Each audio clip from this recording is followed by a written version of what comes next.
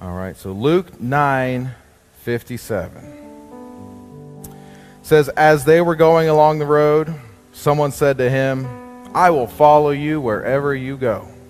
And Jesus said to him, foxes have holes and birds have their nests, but the Son of Man has nowhere to lay his head. To another he said, follow me. But he said, Lord, let me go first and bury my father. And Jesus said to him, leave the dead to bury their own dead. But as for you, go and proclaim the kingdom of God. Yet another one said, I will follow you, Lord, but first let me say farewell to those at my home. And Jesus said to him, no one who puts his hand to the plow and looks back is fit for the kingdom of God. And then in chapter 10, after this, the Lord appointed 72 others and sent them on ahead of him, 2 by 2, into every town and place where he himself was about to go. And he said to them, the harvest is plentiful, but the laborers are few. Let's say our scripture declaration together. Lord, we honor your word to us. May your truth become our heart's pursuit and our life's practice. Heavenly Father, as Brother Peter comes forward to share the word that you've laid on his heart, may our hearts be open to hear from you through him today. In your name we pray. Amen. Amen. All right. And then so teens and kids, we can be dismissed to go back to our classes and have some age-appropriate instruction there. Thanks, guys. Good morning, church. I was listening to the last song that Patricia and the worship team was singing, and just thinking about when we hear sermons and we get convicted in our hearts, we can get that feeling of guilt sometimes, like we're not really doing what we know we should be doing. But that song there really just puts it in perspective. You are great in love, rich in mercy. God's mercies are renewed daily. So, just think about, we always have an opportunity to just go right back to him. We all do. And that's the beauty about God. So today, we're going to be talking about a couple of things today. I know if you read the email that Pastor sent out this morning, I think it said the sermon title was called The Ripple Effect. Because I gave that to him like a week ago. But you know how God is. Right? God start moving in your mind, in your heart, your soul, and you end up changing up based on where God has sent leading you. And so, I changed the title of the sermon to Relentlessly Harvest. Also, I'm going to pull out my phone here because, I can go over time, and so I want to make sure that I'm trying to stay on time. But I do have some things that God has put on my heart to say today, and so I do want to make sure that we be able to get through it. I have some slides, and I'm going to show you some pictures here, guys. These pictures are from Hurricane Harvey. I don't know if you were here during that time. Some of you guys were. Others may have moved in after Harvey. But I was reflecting on it just a couple of days ago and thinking about what God did during that time, right? And so you'll see, you can see these pictures, houses completely flooded. This is real. Right? And who was here, they know that. I saw many of them personally. If you go to a couple other slides, you'll see cars were flooded, other houses and whole neighborhoods completely flooded, where they had to actually evacuate on boats. Right? And so what happened is that people needed a lot of things. People needed places to stay. People needed food. People needed their dogs to be, and cats and animals to be taken care of.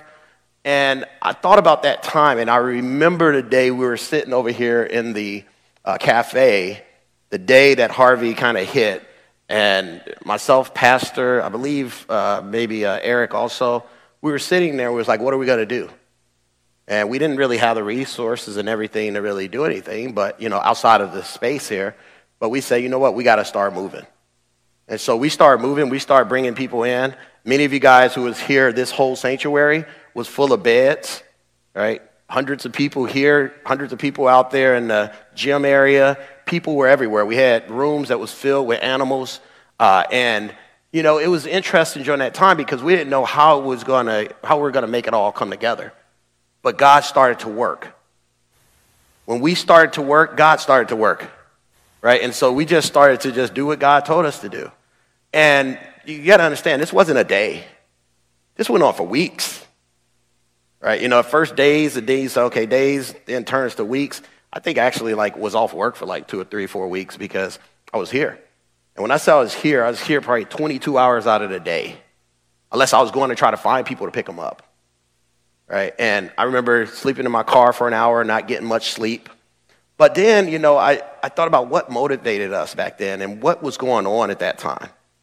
And I asked myself, what did my heart and spirit feel? And I felt like I was doing the work of Christ. I felt that I was shining a light on many people, and I saw God working. I felt close to Christ, closer than normal, than every day. Because ultimately, I asked myself, why was that? And I believe it's because I was fulfilling the purpose that Christ has for each and every one of us, which is to shine his light amongst all the people around us. And, you know, it didn't stop after that. After the waters receded, we had to go and help people, you know, rip out their houses. You know, a lot of people were still trying to figure it out. And so, again, it wasn't like I said, it was uncomfortable in some ways, right? Because you had to sacrifice your time, energy, and effort. But you felt close to Christ. And, you know, I asked myself, you know, for others, as you who was here to experience some of that, what do you feel? Right? How do you feel? And the people I've talked to have all experienced something very similar. They felt this light of Christ shining upon other people. And it's interesting because I believe it's because we lived out and we were living out the purpose that God has for us. And so I'm going to hit it pretty quickly today on what our big idea is, what the whole purpose of this sermon is today. We are here for one purpose, and it's to share the light of Jesus. That's what we're here for. We can complicate it. We could try to put other stuff in the middle of it. But at the end of the day, we are all here for a single purpose. And it's important that we get our minds wrapped around that. Because if we can't get our minds wrapped around that, the rest of the sermon doesn't matter. We are here for a single purpose. Think about that. How do I know this, right? You say, okay, well, Peter, you're saying this stuff. How do you know that's why we're here? And how much influence do you have, Miss Jessica, how much influence do you have to actually make a difference and actually shine that light onto others? So I got 3 points that I want to make here, and I'm going to go to the Bible on it, around how we know that this is important for us and this is why we're here. The first point I want to make is we were chosen. We were chosen. If we read 1 Peter 2:9, it says, "But you are a chosen people, a royal priesthood, a holy nation, God's special possession, that you may declare the praises of him who called you out of the darkness and into this wonderful light." So what's the first part of that? You are a chosen people. Each and every one of us here, each and every one of us watching right now, we're chosen people. God has already chosen us. And not just chosen us where it's like, yeah, you can just come on in and you just kind of hang out in the back. No, God has not only chosen you, but go back, let's see what it says. It says, you're a chosen people, a royal priesthood, God's special possession, right? So this is something special. God has created us and we are special to God, right? That's why his love is so great. And he has so much mercy for us because he loves us so much and we're such a special possession. That you may declare the praises of him. So think about it. We're chosen and we're special to God. And now our job is going to declare the praises of him who have called us out of the darkness into his wonderful light.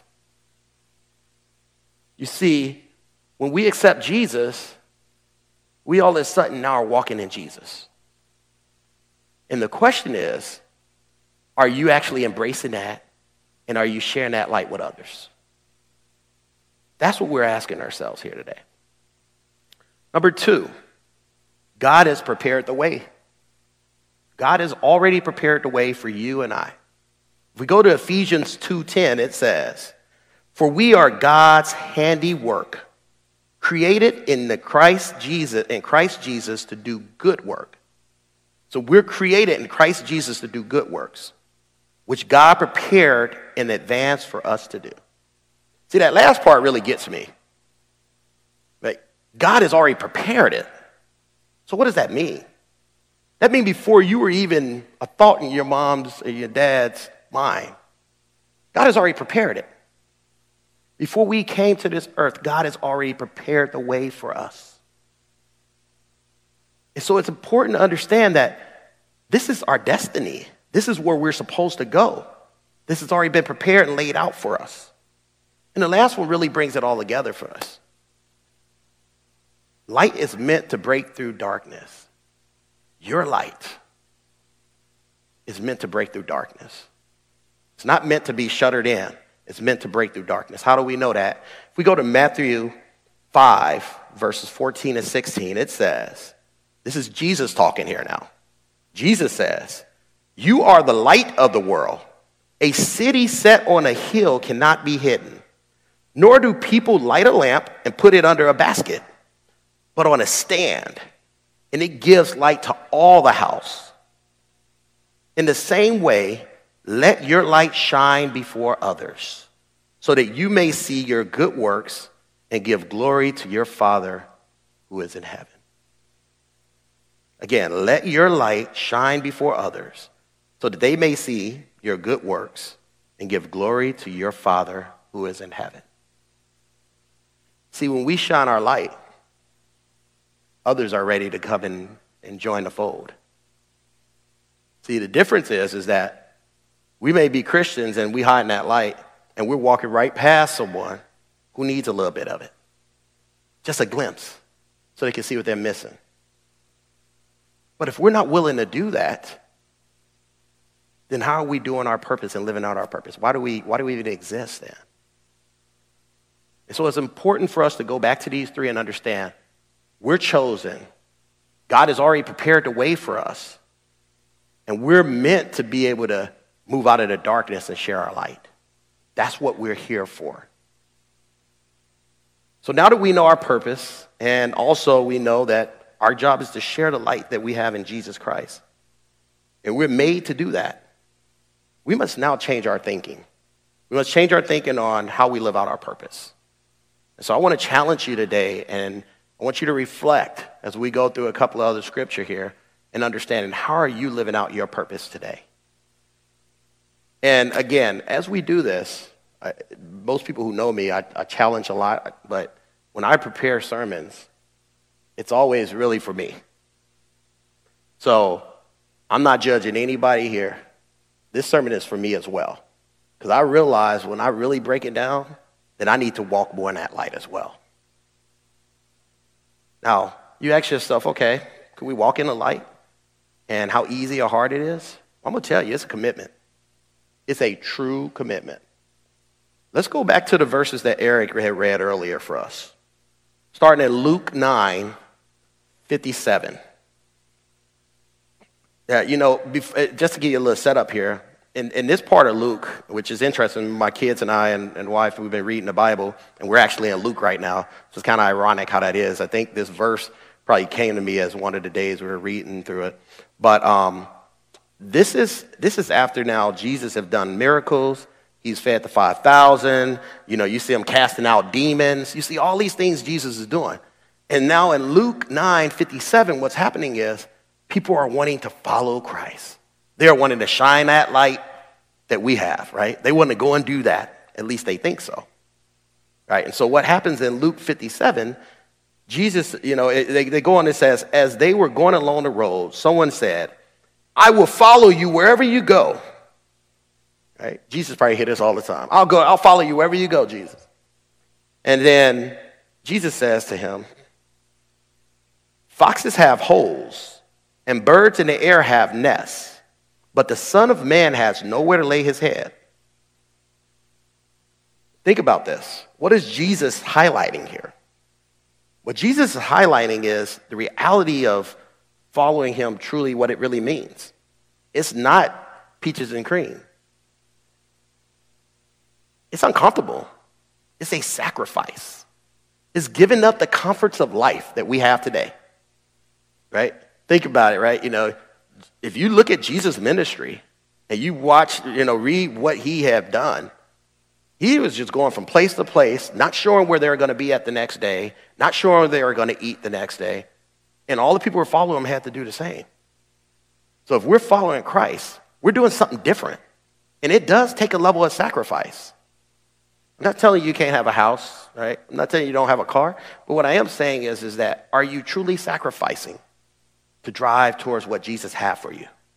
Or are you staying in your comfort zone? Are you staying in your comfort zone? It was interesting. Patricia and I, we went to Las Vegas last weekend, last Sunday. And we were at the airport. And I was telling her a little bit about what I was going to do in the service and what I've been thinking about and God has put on my heart. And I was like, but look at all these people we walk past.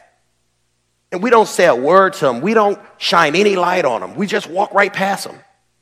Right? And so then what I say is, all you got to do is smile and say hello, or smile and say Jesus loves you.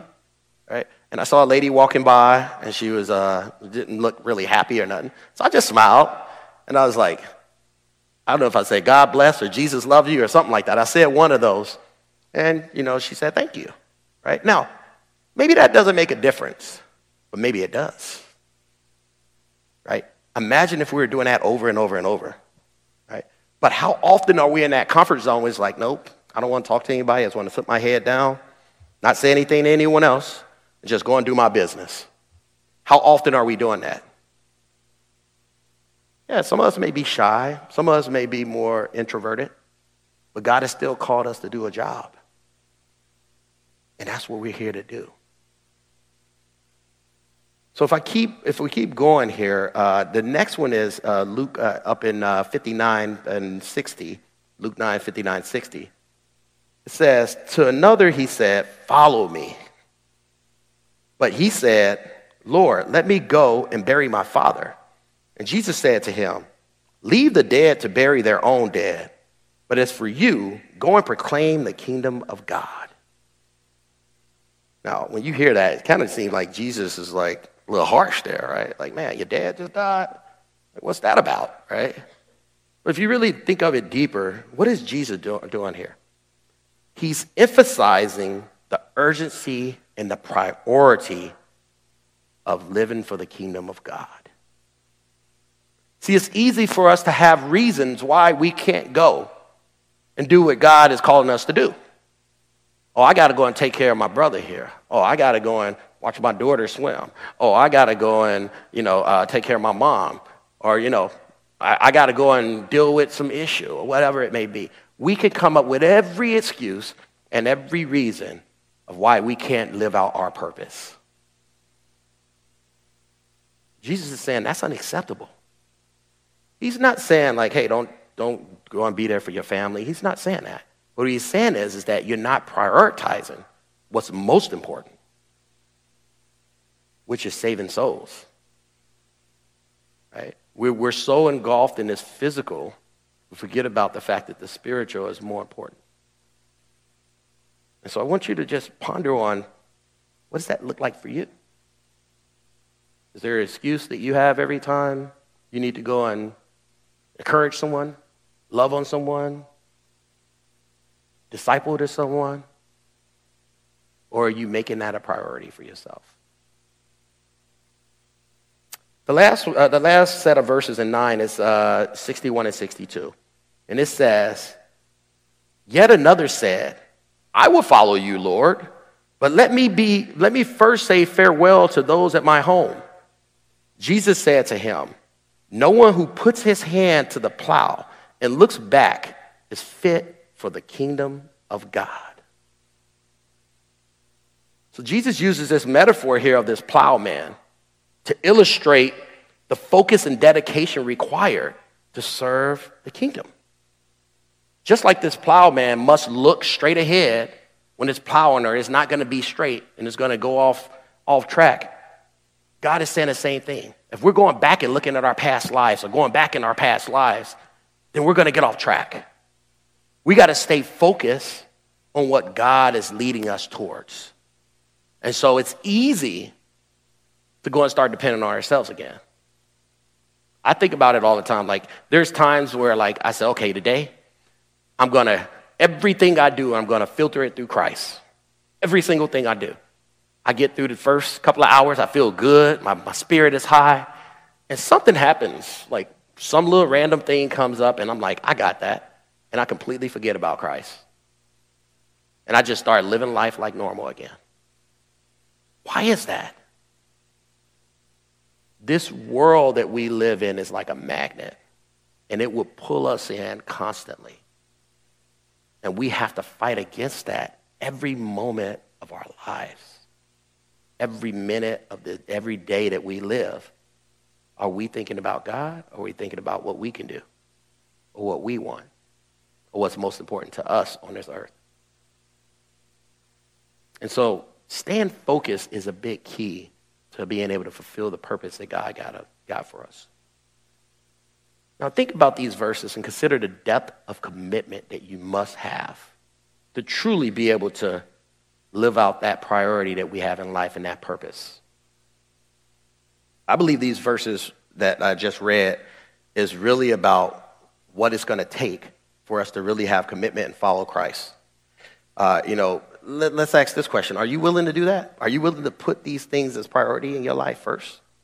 Are you willing to sacrifice at this level? It's going to take a lot. It's like a radical commitment. It's not just a normal commitment. This is a radical commitment to serving Christ and following his will. And I know it's hard. Trust me, I know it's hard, because you think about it and then you stop trying to think about it because you think about how hard it's going to be. But it's our jobs to really make sure we lean into it as well and ask God to help us out. And once you live in it, you realize it's not that hard. You realize, man, there's something beautiful about it. Going back to that Harvey situation I talked about.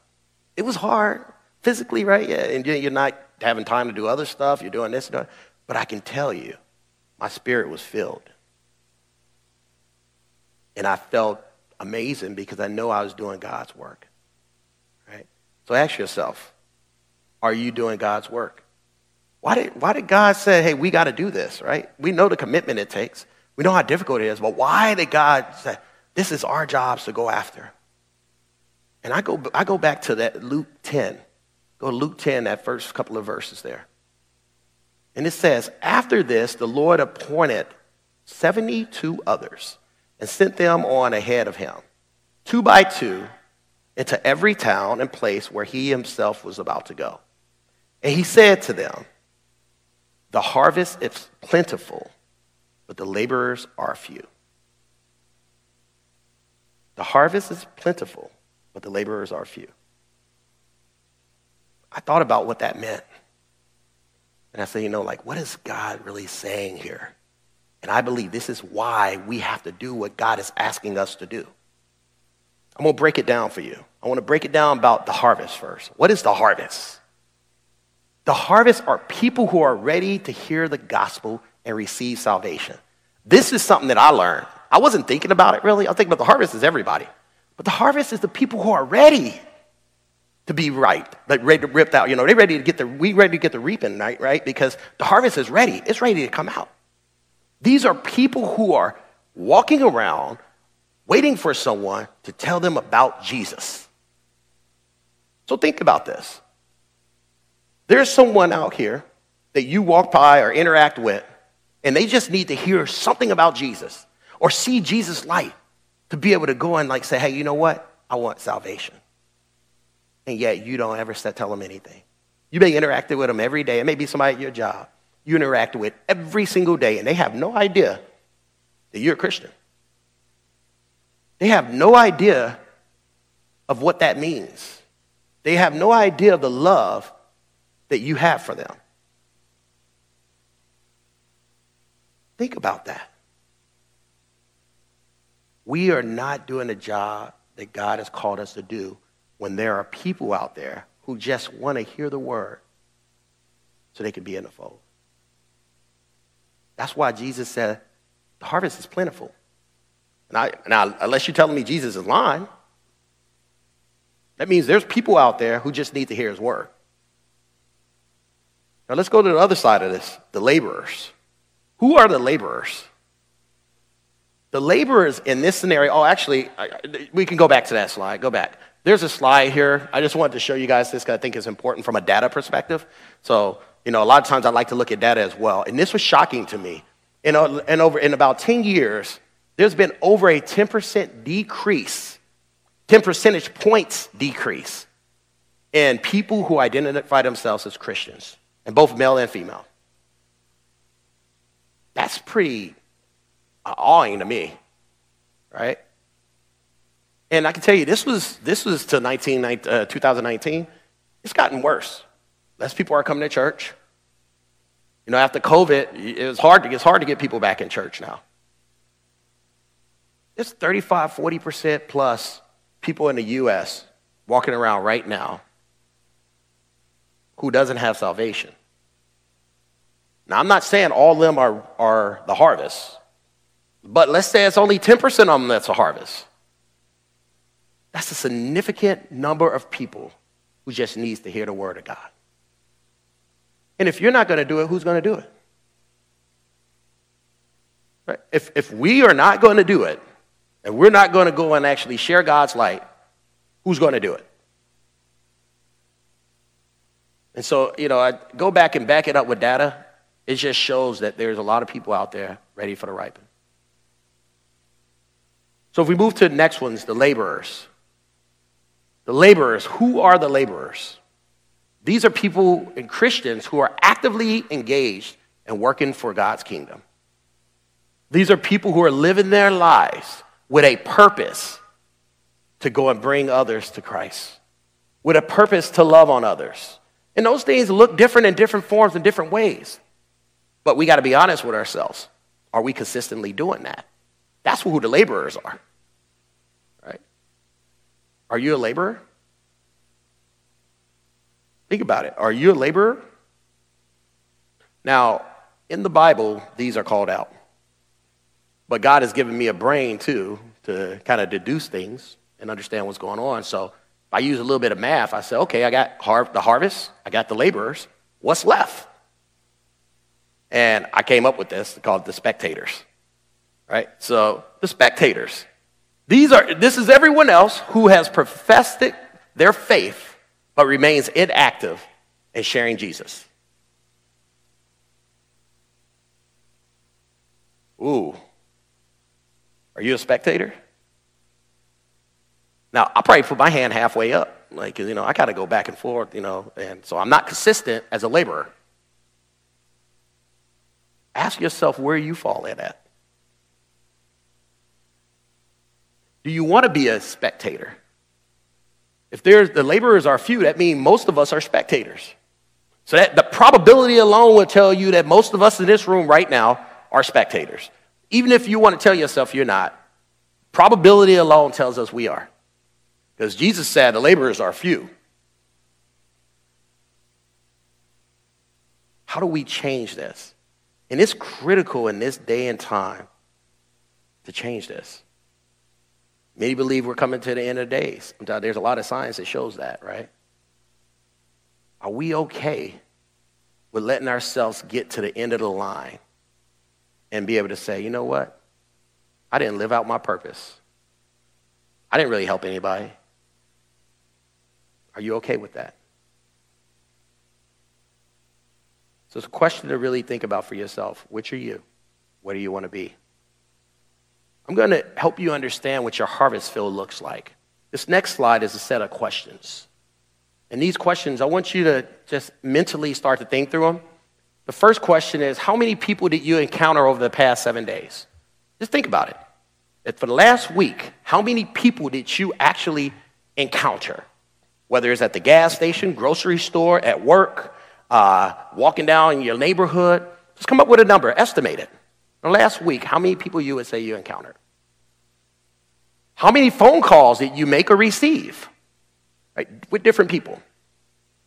10, 20, 30, right? I don't do a lot of phone calls, so mine's is probably in the last week, I would say maybe like 30, 40, maybe 40, 50, right? How many emails did you send or receive in the past 7 days? Now, that one for me is going to be crazy. I guarantee you I probably have 50 just sitting up here speaking right now.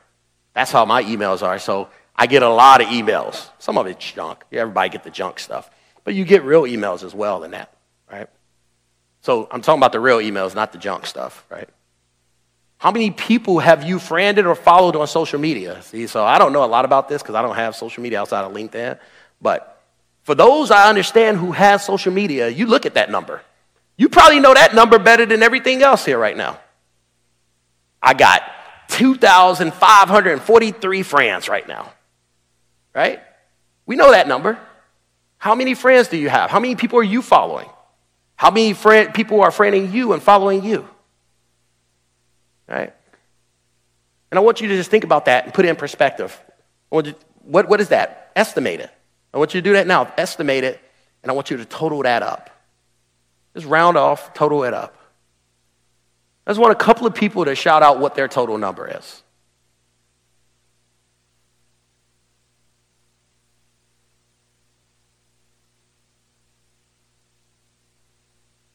How many? 30? For the total number? Okay, 30. For the week? Okay. Anyone else?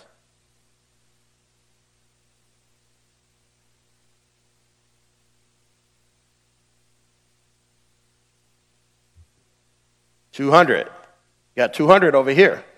All right. Anybody feel like they have more than 500? Anybody got more than 500? I think I have more than 500. I'm surprised. I didn't have more than 500. But let's say that the average is 100 in a week. You have 100 people that you have an opportunity to shine your light towards. 100 people. If you take our entire church population, it's somewhere around 130, 140, 50, somewhere around that, right? So now if you add that to it, now you have like over 10,000 people. Think about it. Our influence to make a difference and be able to shine a light on people is significant. We don't know everybody who is the harvest. We don't know that. But we can shine our light everywhere. Are you shining your light? Now, if you really think about this, if you want to really ask yourself, where do you fall in that category we talked about earlier? If you have 100 people that you interacted with, how many of them did you shine your light on? 1? I bet you there are some people who have 0. And again, this is not to bring us down, but it's about what are we here for and what are we trying to do? What does God have for us? If we are not following the path that Christ has for us, we are really wasting a lot of time. Because no matter how far you go in your work, no matter how many trips you go on, no matter, all the people you just hang out with and have a good time with, if you're not shining your light, none of it matters. It all goes away. It all expires. But when we shine our light of Christ, it's eternal. That's the difference. So as we keep moving, I have 3 takeaways from here. 3 things I want you to think about as you move forward and really thinking about how do you make shining your light of Jesus, shining the light of Jesus a priority in your life and your primary priority. First is to clearly establish your eternal purpose and your priority. What made me think about this a couple of weeks ago and kind of pivoted my sermon was I had the opportunity to meet with a guy named Flip Flippin. I think I have a picture of him. Flip Flippin, if you heard of Flip is an entrepreneur, he's an author. He owns the Flippin Group. If you're in the educational world, you probably know who he is because he has the what's it called? Capturing Kids' Hearts. That's a big training out there in the kids world. They're like one of the top educational providers for education, his organization is. They also work in the corporate world. That's how I connected with Flip. And so I get an opportunity to get coaching from him on a quarterly basis. And so a couple of weeks ago, I was at a coaching session with him. And it was interesting because Flip is a Christian, and, he leads his business in that way. And he was telling me how he figured out his calling and what God had for him. And I thought it was very interesting. It inspired me. He went to God and prayed and asked God, like, that day I meet you, what do you want to know, right? What are you going to be asking me, right? And he, diligently went and prayed and just asked God and really got to a place where God was able to give him clarity on that. And one of the questions is, God is going to ask him, tell me who you are. Who are you? Are you a person who are claiming my name and a spectator and not really doing anything to actually help build a kingdom? Or are you someone who are truly living it out? He was also told by God was to entrust, God has entrusted him with some gifts and talents and a team of people. And God is going to ask him, did you spend your time, did you spend them well for a great purpose? Right? So did you spend them well to shine more light out there of Christ? Did you celebrate them? And did you reward them? And I thought those were important because not only you're shining, you especially as a leader, you're helping shine through them, but also you have to be able to be a light to them as well. Right? And sometimes that shining comes in a lot of different forms. Are you rewarding people? Are you encouraging people? When something's good happening in someone's life, are you there with them? Are you sitting there being jealous about it and envious? Right? Or are you talking about them or saying they shouldn't have that? How is that shining a light? When someone upsets you and do something wrong, do you forgive them? Forgiveness is shining a light. Being like Jesus, right? Or do you just hold a grudge against them? And that's an easy one right now. How many people right now do you have a grudge against? How many people do you have a problem with? I have no problem with anyone. That's the one thing that I don't really struggle a lot with is forgiveness. I get, someone may, do something and I can get over it quickly. But I know people who have problems with individuals and it holds them back. It's not the individual being held back. It's them being held back. Right? So we should be celebrating each other, not breaking each other down. We should be encouraging each other. And so when Flip told me this, ultimately I feel like God is asking Flip, did he shine the light of Jesus on those who God has placed in his life? Are you shining the light of Jesus on the people that God has put in your life? Are you doing that? And if you're not, what do you need to do to move forward? I'm going to put it in a different perspective from a family perspective, and I'm going to have Kyra, my daughter, come up here real quick. Kyra, you going to come up real quick? Let's see if one of these mics on? Testing, nope. Testing. There we go. All right, so Kyra, she is my second youngest, and she's 16 now. And, in our lives, we've had a family purpose that we've lived by for over the last 12 years now. And so I was going to have Kyra tell you what our family purpose is, as well as what our priorities are that we live by each and every day. Hello. Our family purpose is eternally obeying God as a family by knowing Jesus Christ and loving our neighbors. Alpha, A, Almighty, start with God, walk with God, and end with God. L, love, help and love people more often. P, priorities, align family priorities. H, happiness, remain content, happy, and motivated. And A, actions, obey authority with a positive attitude. Thank you, Kyra. Appreciate it. So, you may think Kyra had to remember that, but she really didn't. It's something that she's known and it's been instilled in her for over 10 years now. right? And so, and Zuri the same, and my other daughters as well. And we live it out. We do our best to live it out, right? I'm not saying we're perfect, right? So we do our best to live it out. And if you go to the next slide, you'll see we have a system that we created. It's called the Zika family system. Zika is my daughter's initials. We created this at that time because it was really figuring out how do we establish something that helps us stay on track and stay focused. And so you can see the house on the right there. That house means something because you have a clear purpose. It starts at the foundation, and then you develop priorities, and ultimately you develop a plan that takes action to actually get better and actually focus on what God is having you do. And lastly, you have a process to check and adjust, a process to improve, right? And so I put there, you can see at the bottom it says, Jesus loves you. And I put this there because this is one of the most profound things that happened to me because of this system. Wasn't even anything, it kind of just ran into me. I wasn't even looking for it. So this was about 10 years or 11 years ago.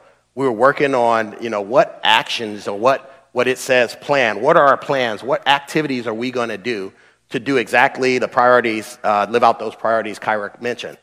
That first priority, which is almighty, start with God, walk with God, and end with God.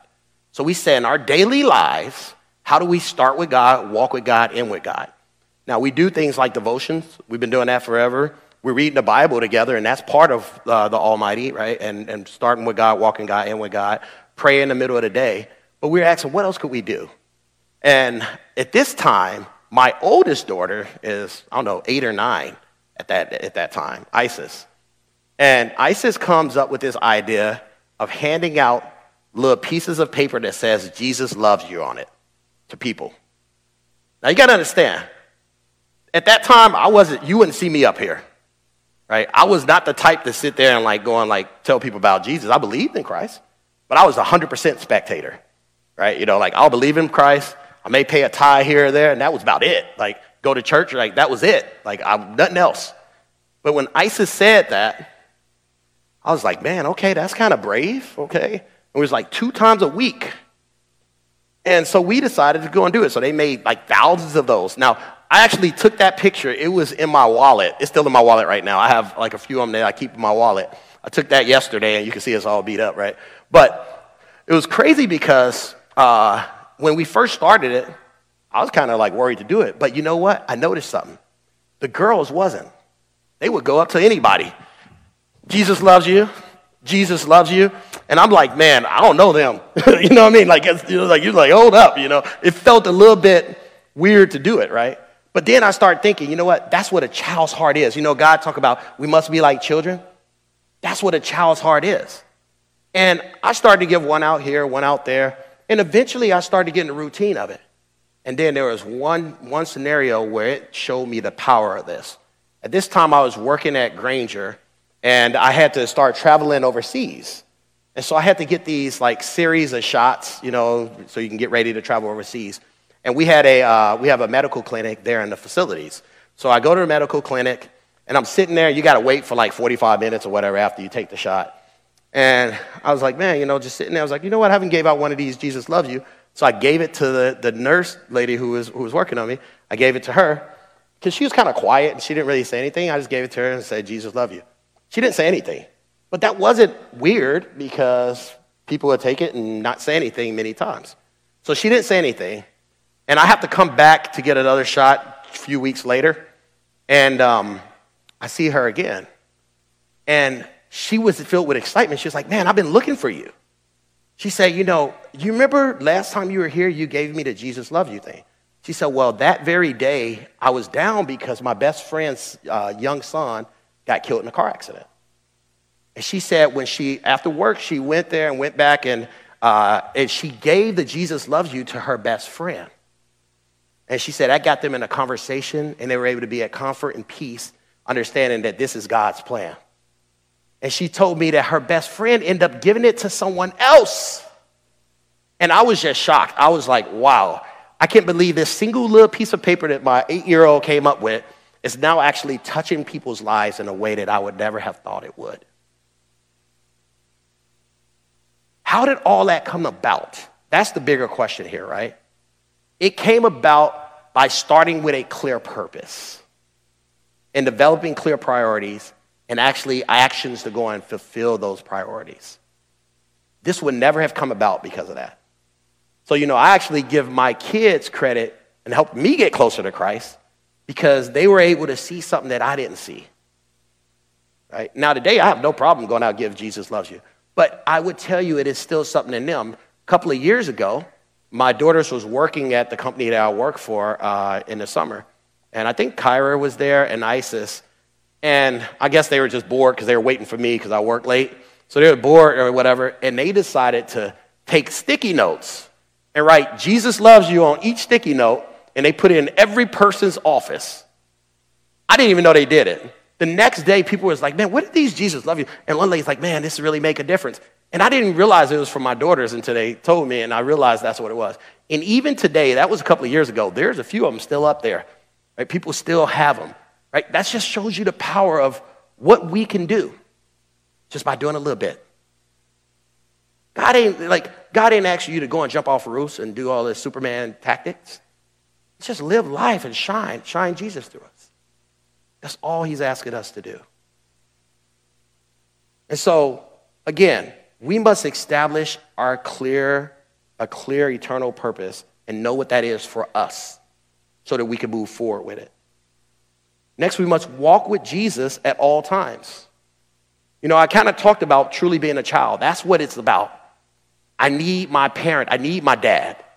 God, what do I do? What do I do in this situation? Because I need you. Versus us thinking that we got all the answers. Right? We have to walk with Christ at all times. And, the third one is really important because I think this is where we all struggle at, is we have to have unsinkable faith. What is unsinkable faith? It's an undivided commitment to doing the work of the kingdom. No matter what. In the good and bad times, knowing that Jesus is the only answer, whether things are amazing or the season is horrible. Unsinkable faith. Because there's a lot of people out there today who will walk in God and talk with God until they have that moment where it feels like their world is falling apart. And what do? They run from God then. The one time you need them, you're running away. We must have unsinkable faith that no one else can break.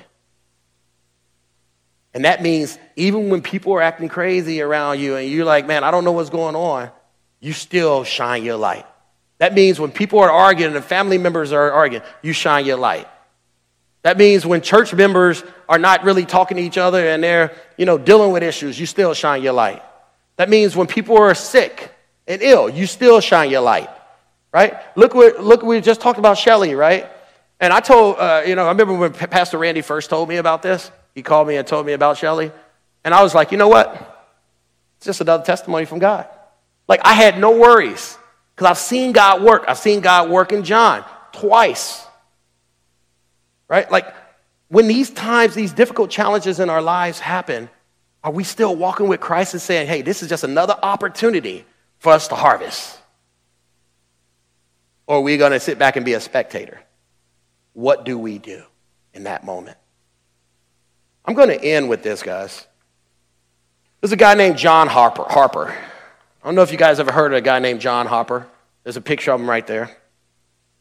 John Harper, he was a pastor who was also in Scottish. So he was a Scottish Baptist minister who boarded the Titanic in April of 1912. He was traveling to the Moody Church in Chicago, where he had been invited to preach for 3 months. Harper was a widower, so he had his 6-year-old daughter, and Nana, and his sister with him as they were going to Chicago. From the very beginning of the trip, this is on the Titanic, John would share Jesus with everybody he encountered. It wasn't pushy. I am not asking you guys to go and push Jesus. I'm not telling you need to go on a street corner and you need to yell to the top of your lungs. But he was sharing Jesus through showing people love, to giving people things that they needed, to being able to laugh with them, to encourage people. He was sharing Jesus in every possible way. And many of the survivors from the Titanic talked about how several people were saved even before any of the ship stuff happened. And as the Titanic struck an iceberg and began to sink, Harper's first action was to ensure his daughter and his sister were placed on the lifeboats. He had the opportunity to join them because they were in the high class. And that with if you're in a higher class, you're able to get a boat. He had the opportunity to join them, but he refused to. Instead, he decided that he needed to focus on the spiritual needs for everybody around him. Think about that. Let's pause there for a second. He decided that he wasn't going to go and save himself.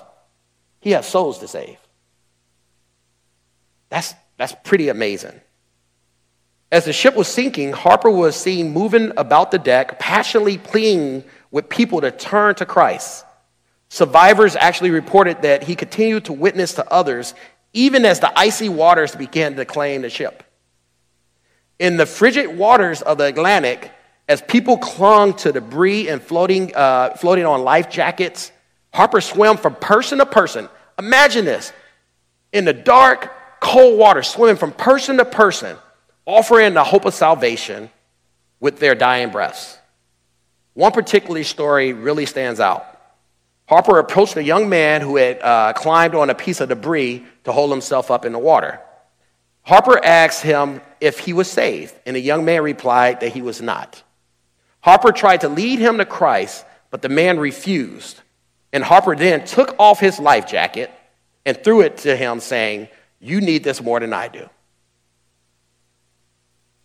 And he urged, this is something else he did, people who were going on the lifeboats who were Christians, he urged them to get off and let the people on who weren't saved. Think about the commitment, the understanding, the clarity of what our true purpose is. Harper understood that. He understood that if individuals who don't know Christ die, they don't have eternal salvation. He also understood that he already had eternal salvation. So his job, and he went to fulfill it. How do I get more people saved? Shortly after, as Harper kept going around leading people to Christians, he went back to that young man who he left his life jacket with, and that guy actually accepted salvation. And what's interesting about that is shortly after that, Harper drowned, and the young man who Harper saves, his final act, was, saving this guy, helping get him to salvation. This guy was one of the 6 people out of 1,517 people pulled out from the icy waters. He was one of the 6 survivors. And so at the survivors meeting about 4 years later in Ontario, this young man stands up and tears up, and he recounts how John Harper led him to Christ. And he has said that, "I'm John Harper's last convert." Think about John Harper. Think about who he did. It's just so inspirational to me. Like, I feel like, man, I am way off, right? When I understand what true purpose is about and living out that purpose. Harper's story is a powerful illustration of the verse we just talked about in Luke 10, right? Powerful. Even in the face of certain death, he knew he was going to die. Harper still acted as a laborer of the harvest for God. He shared the gospel with urgency and focus. And he did everything he can to save as many lives as he can spiritually. Are you willing to do something like that? Are you willing to be that selfless? His legacy is really a reminder to that I would call a call to action to be able to actually step up and say, how do we step up and be better? Our church, we can start there. As a church body, as a family, how do we end up changing how we approach what our life is about? How do we place God right front and center of it? Where every day We are focused on how do we get to more people? How do we shine our light with more people? And God has given all of you talents. He's given me talents. He's given all his talents. Leverage the talents God has given us. The tactics are different, but the purpose is the same. Our job is to shine a light. How we do that is different. If you have a business, how are you shining a light with your business? What are you doing? There's businesses out there today who are shining lights with their business and leveraging that. With your family, are you shining a light with your family? This is an opportunity for this church to shine a light. In the freezing cold and darkness, the light of Jesus shined through John Harper. Will you let that light shine through you today? I encourage each and every one of us to pray on this, reflect on this, and ask God to help us shine our light brighter each and every day. Thank you.